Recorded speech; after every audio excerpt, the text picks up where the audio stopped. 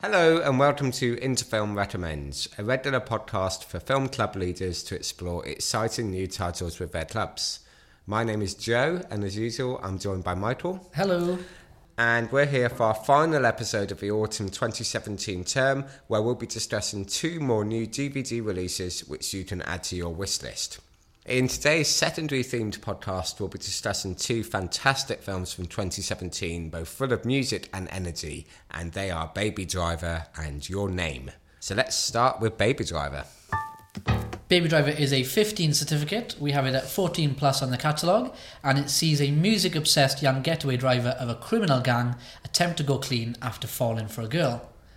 Here's a clip to set the scene from near the beginning of the film, in which the protagonist Baby meets Deborah for the first time. What can I get you this fine morning, sir? That's a kid's menu, right? Yeah. Oh. I get it, it's early. So you're just starting your day, or did you just get off? Oh, I don't know if I ever get off. They call, I go, So what is it you do? I'm a driver. Oh, like a chauffeur. You drive around important people. I guess I do. Anyone I'd know? I hope not. Well, aren't you mysterious? Maybe. Maybe. So when was the last time you hit the road just for fun? Yesterday. I'm jealous.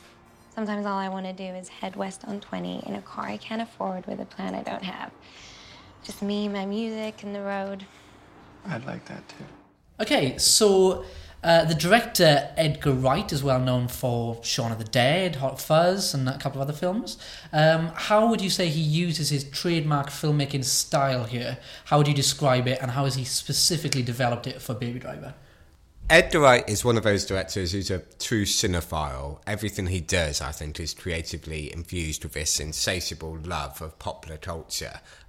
His work is always absolutely jam-packed with references to other films, particularly those from the 1970s and 80s as he was growing up, and the Hollywood golden era that was going on at that time. But it's never at the expense of an original or engaging or really, really fun narrative. In the case of Baby Driver, there's a real frenetic energy to what we see here, and I think that manifests itself mostly in relation to the film's music. Music's an important part of most films, of course, but it's rarely as integral to the storytelling as it is here, where the entire film is cut to the rhythm of rock music itself, and it's totally in sync with the narrative, so that the whole film kind of resembles an extended music video. Edgar Wright's films are always very technically adept, but most of all, they just have this incredibly infectious enthusiasm to them. This is a guy who loves cinema and wants his audience to love it as much as he does. But that's not to say that it's in any way elitist or intimidating to watch. You can approach this on any level you want to, I think.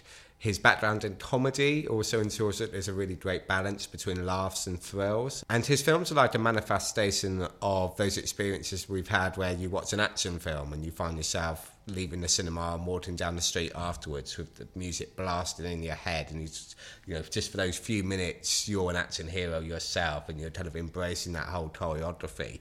Baby Driver really has that experience to it. And for any young people who are interested in film history or rock music or filmmaking itself, particularly editing, I think it's perfect and the kind of movie they would watch again and again and always notice something they hadn't seen before. So as you mentioned, the director's known as someone who's very cine literate. How does he play with the heist thriller genre here? Well, as I say, it's a movie that's stacked with references to all sorts of other films, but yes, narratively speaking, it's most closely resembling a heist thriller. I think the clearest way in which he twists those conventions is through the character of Baby himself. In many ways, he's not a conventional hero. There's a boyishness and a vulnerability to him that's fairly unusual in a film like this. We should say he's played by Ansel Elgort, who's best known for his role in The Fault in Our Stars, so a much more kind of sensitive screen presence than you might see in most action heroes. But the character didn't want to move into the work that he finds himself doing and integrating himself into this criminal world. What it was a consequence of falling into the wrong crowd after a childhood tragedy. and that combined with this chronic tinnitus that he has, which is the explanation for the music and really adds an extra dimension to that. So what's going on there is that we as an audience are hearing the music as it plays into Baby's ears. Baby has his headphones in for pretty much the entire film, and he's listening to it in order to drown out the sounds of the tinnitus. I think the supporting characters also have a complexity which we don't always see in genre cinema like this, particularly Deborah, who we heard in the clip there. So what this does is it all gives the narrative real stakes. We're watching these exhilarating car chases and heists take place, but we're also really rooting for the characters, not for them to succeed in a heist necessarily, but to come out of the other side okay and find something better for themselves. So, with that being said, what films would you recommend for fans of Baby Driver? Well, we've touched on some of his earlier work, Edgar Wright, so if you haven't seen the likes of Shaun of the Dead and Hot Fuzz, then those are the best places to start. This film also really reminded me of the work of Baz Luhrmann in its choreography with the music, so something like Romeo and Juliet. You've obviously got great car chase films like Bullet and more recently Collateral and Steven Spielberg's Duel. It also has the choreography of lots of classic Hollywood musicals, so like the old films from Fred Astaire. And it's also worth looking up a series of films that Edgar Wright programmed at the BFI surrounding the release, called Tar Land, rather cleverly, which sort of gives you an idea of the rhythm of the film. And there you've got all of these films that were influences on Baby Driver, so stuff like The Italian Job and The Blues Brothers and all sorts of other films. So there's loads of ways you can go with this. Fantastic. So let's now move on to our second film of the episode, which is Your Name. Your Name is a 12 certificate. We got it as 11 plus on our catalogue, and it's a stunning anime which sees a body swap between two teenagers, city boy Taki and country girl Mitsuha, in modern day Japan. So to help set the scene, here's a clip where the two teenagers are describing when and how the body swap occurs. Could this mean? No. Could this mean that we're really... That we're in our dreams, that guy and I... That we're in our dreams, that girl and I... We're switching places? So Michael, this film feels very modern in its representation of teenagers and their everyday lives. How would you describe the characters and the sorts of issues that they're working through? I think it's modern in some way. It's modern in its approach and the way it combines actually the old and the new. So the characters use smartphones, but at the same time they also use written notes and diaries and notebooks to tackle their body swap problem, as you just heard hinted at in the clip. There are elements of traditional Japanese culture in the film. Mostly these appear in Mitsuha's town, which is a rural village. So you have representation of close-knit families, rituals being passed down from one generation to the next. Things like folklore and spirituality and Japan's history with natural disasters. But there are modern elements as well. And this is, again, mainly represented through Taki and Tokyo, which is where he lives. So, business districts and modern transport infrastructure and cat cafes even, and the wider themes of sci-fi and fantasy, all combined with a pop rock soundtrack. It looks incredible, the animation is really superb, and it's presented in very interesting ways. So, for instance, it has time-lapse sequences in it. It has this recurring motif of a closing door. It's also something very new outside of the film itself. So it's a non-Studio Ghibli film which has made a massive cultural impact, which is actually very rare.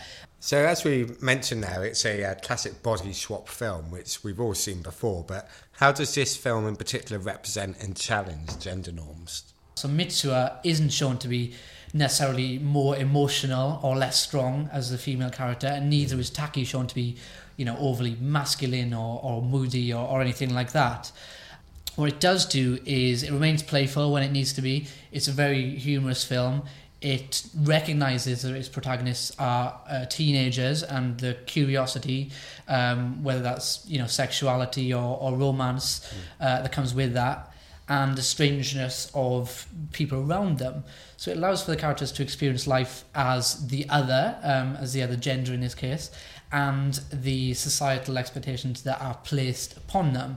So in many ways it's quite a feminist film, and it allows the characters to then rebel against these stereotypes. So Mitsuha adopts a sort of more aggressive personality in class. She confronts her estranged father, and Taki is more thoughtful around, girls around him. He confronts his feelings more, and even one of his male friends, remarks on, his sort of newfound attractiveness. Fantastic. So what other films would you recommend after Your Name? Are there any animes in particular that you would point people towards? Yeah, one film I really like is Studio Ghibli's Whisper of the Heart, which is one of their lesser-known titles, and this one should be watched far more, actually. It's a really, really lovely story between, again, a boy and a girl, a boy and a girl at the centre, and it's to do with the love of reading. It's very gentle, it's a very easy watch. It's got this cute John Denver Country Roads thing going on in the middle of it. And it's actually the only Ghibli film, as far as I'm aware, to have a sequel of sorts as well. With The Cat Returns, right? That's right. And one or two others. There's Giovanni's Island, which is a bit darker. It looks at Japan's history. It's actually set in Hiroshima during World War II, although it is a very nicely told story of friendship and overcoming adversity at the time. And there's also Kubo and the Two Strings, which is a Laika production, again, reveling in Japanese culture and folklore. It looks at things such as storytelling and mythology. It's a really gorgeous animation, really good for young and old viewers alike. And we actually have a podcast exploring that in further detail. Brilliant. Well, do check that out. For more information on Your Name, there is a film guide on the Interfilm website, which you can download. But that's everything for today. Thank you very much for listening. Do check out all of our previous podcasts on SoundCloud and iTunes, all of which are accompanied by show notes, which link to resources, including film guides, film lists, blogs, and video content. And if you are interested in primary content, we also have a new podcast episode available featuring Rock Dog. We'll be back with a new episode in the new year, so tune in then.